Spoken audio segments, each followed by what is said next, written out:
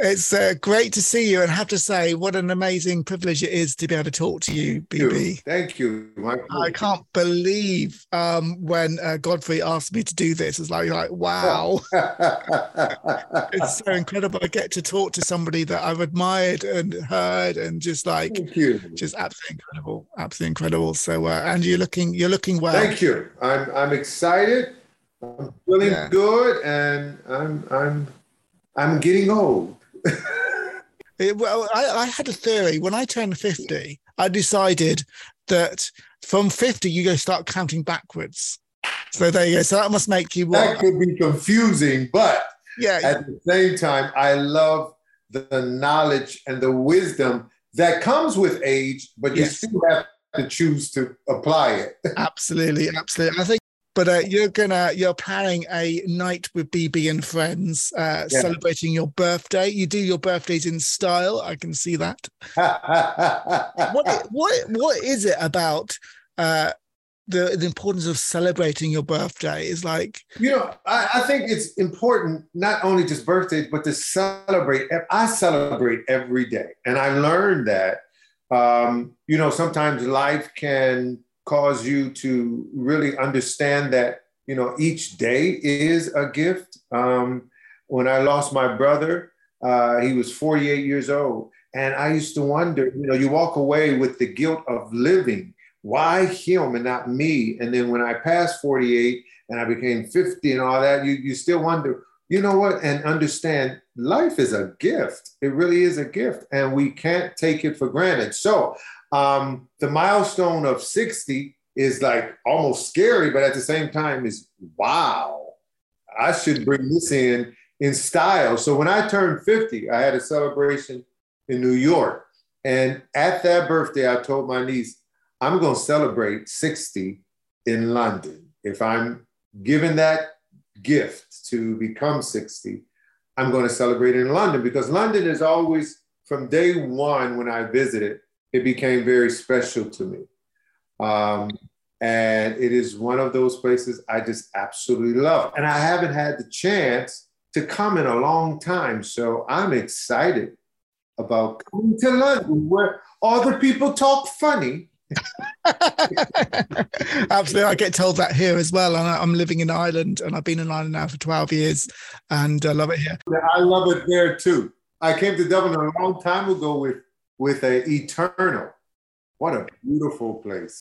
Anyways, I love to hear something about your wisdom the last 60 years in the music industry. How was the music industry changed, particularly the gospel music scene or the music industry in general? Like go back in time to when you started. What age did you start? What was it like? And how does that compare to today? When I was 17, we sang all our lives.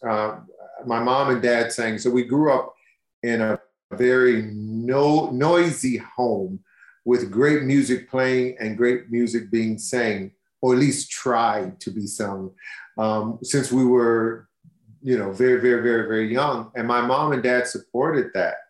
At the same time, I was 17 when me and my sister moved away, and we joined the likings of Jim and Tammy Faye Baker on the television evangelical channel. And that's where BB and CC became a duet. A lot of people think, so y'all was just, we didn't plan to be a duet, but that happened while we were there.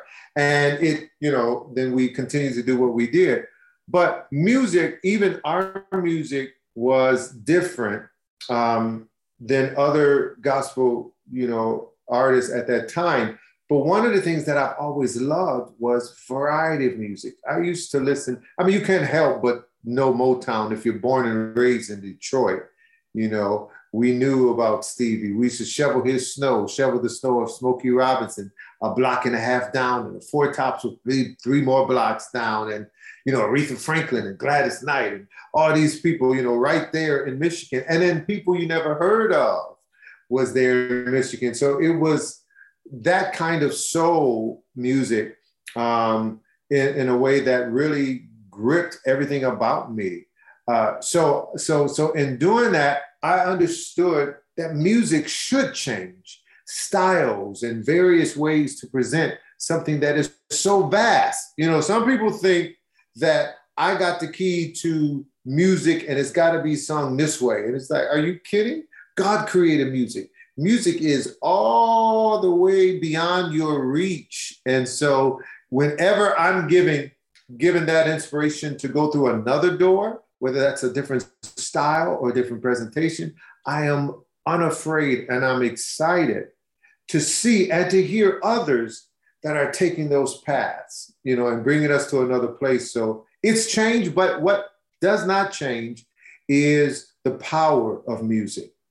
Mm-hmm. Music has the power to change your life and bring hope and peace to a crazy world. And today, what is the challenge for, particularly for the Christian and the gospel music scene, and for a new generation of musicians rising up? To be unafraid of what people say. You know, you're going to be talked about, you're going to be ridiculed, you're going to be misunderstood. And so it is important that Christian music, gospel music, and all, you know, that we do is heard in places where it's forbidden. They used to say, your music can be played in a club. And I said, why not? There's people there. Absolutely. Isn't music just has the amazing ability to reach, like you're saying, reach into places where you can't preach and you can't talk? So that, to me, not only believing that, but being able to live that and experience that has really always compelled me to tell other artists that are coming up, don't be afraid to where God can take your music. You know, you may be misunderstood and talked about, but it's worth it, because I have bumped into those people who have heard my music in various places and how it changed their lives, how it encouraged them to go through very difficult moments of their lives. And that, to me, is worth being misunderstood. Yeah, I think that's beautiful. And not to be afraid of where your music can take you is such great advice. And just to push and just to go for it. And let's face it, God is the King. He is the God of creativity. And I've often said to people, if you are into music, as Christians, we should have the edge on creativity because we're in touch with Creator God. And that is you have an edge on creativity yourself. And some of your highs and low points, you know, in the last 60 years. Oh man, highs, they go together. They go together. Some people think after you say, you know, meet the King of Kings, it's only gonna be highs. Are you kidding me? You know, I wrote a song called I Need to Know, Yes, It's Okay. Can I hurdle this storm? Yes, but only together with God in our hearts, the only way. Somehow we can make it. It was the time that I was going through divorce, you know, and what a low. At the same time, what I learned is that God is faithful through all our difficulties. He's faithful. And by being open and understanding the gift that I have and being unafraid to use that gift, even in difficult times, I know that same song, like Don't Cry for Me, has been a healing and a help to other people's lives. So, you know, losing my brother at 48, losing my father, so many, losing Whitney. I mean, one of the biggest lows, but at the same time, I've learned that through those lows, you know, there's something that's in front of me that is worth continuing to live for. Amen. Absolutely. And I can certainly relate to that as well, because in my own life, just being diagnosed with cancer a couple of years ago, and just one of the questions that people often ask you is like, why me? Well, and that's about why not me? I'm no different to anybody else. That's what my brother said. That's what my brother said before he passed. You know, people said, and because he was asking God the question, why me? And he said, God answered him, why not you? Absolutely. And just, yeah, the music is such a great way of actually communicating that as well. What about some highs in the last 60 years? Oh, man. You know, I love people. So, you know, to live and to watch television, just speaking in the music sense, to watch people like Barbara Striesand, sing. And then one day, David Foster is going to produce something on me and Cece. And so I'm in California, right? And he says, drop off the song at the studio. And I was like, Dave, I don't have time to come in, so just have somebody come out. He said, no. And I was like, why are you doing this? So I run in the studio and I tell the people at the front desk, hey, give this to David. I got to run. I'm double parked. They said, no, he told us don't take anything from you. Go in the studio B. You have to go. I was like, I'm angry. And then I walk in and I push the door open and there sits Barbara Striesand. And I say, oh my Lord. And she says, and David says, oh, Bebe, he had planned this. I didn't know he's doing it. He said, Bebe, oh, meet Barbara. Barbara, meet Bebe. And I said, hi. And she said, I'm such a fan of yours. And I said, oh, thank you, real calmly. And then I said, okay, who's fooling who? You are Barbara Streisand. And then she was doing a demo. And then she said, why don't you stay and sit here and help me on my demo? I was like, what? The police can take my car. I could care less. I'm double parked. I love that. What a high. What a high. I mean, are you kidding me? Put the double parking into like insignificance. Take the car. I'll get it from the car park. Are you kidding me? But those are moments that you just don't forget because I know who I am. And when you know who you are, and that's what my father said, before you leave my house, you're going to know who you are. So when the world starts to tell you who you are, you won't believe because you already know. So and that gives you a real balance in life. And you can enjoy the highs and you can endure the lows because the lows are important. Yeah, no, I think that's good advice to know who you really are in life. I guess that would be one piece of advice that you could give to young musicians growing up. Constantly, because you have to know because your path is different from mine, and your destination is different from mine. And I've always told these artists that were coming behind me, no, you're not going to do what I did. You're going to go way past what I did, way past. And so it's important to see that happen. I think that's so important to see. God gave me actually a mission statement at the beginning of the year when I was entering medical leave. And it was simply to champion the next generation to go further in Christ. And I think what you just said is I can see that's your heart. You want to see people coming behind you to actually mentor them, just to go, oh my God, take the baton and go higher and go further. Go higher, because that's what God is so vast. I mean, are you kidding? His thoughts are beyond our thoughts and his ways are beyond our ways. So are you kidding? Where I went was just a little bit. There's so much more. And so it's exciting to see others that are doing that. And I still believe the best is yet to come. Yeah, absolutely. Amen to that. Absolutely. Okay. So now I was interested on your social media. 60 and getting it done is kind of your motto on social media. What's that all about? It is. You know, a lot of people feel as if, you know, I started this journey of getting fit and doing what I can to make sure I'm healthy at the age of 33. And it wasn't that I just, you know, there was a moment that I just had, you know, this spiritual moment. No, I was getting out the shower and there was a mirror in front of the shower and the words came out, who are these people getting out the shower? Because I look like 5 people in one getting out of the shower. And I said to myself, I got to change this. And I went downstairs and asked the concierge, where's the nearest gym? Joined the gym for about a month because me and Cece were in Los Angeles recording, I believe, the Relationship album. And I joined and I looked around because this was like unfamiliar territory.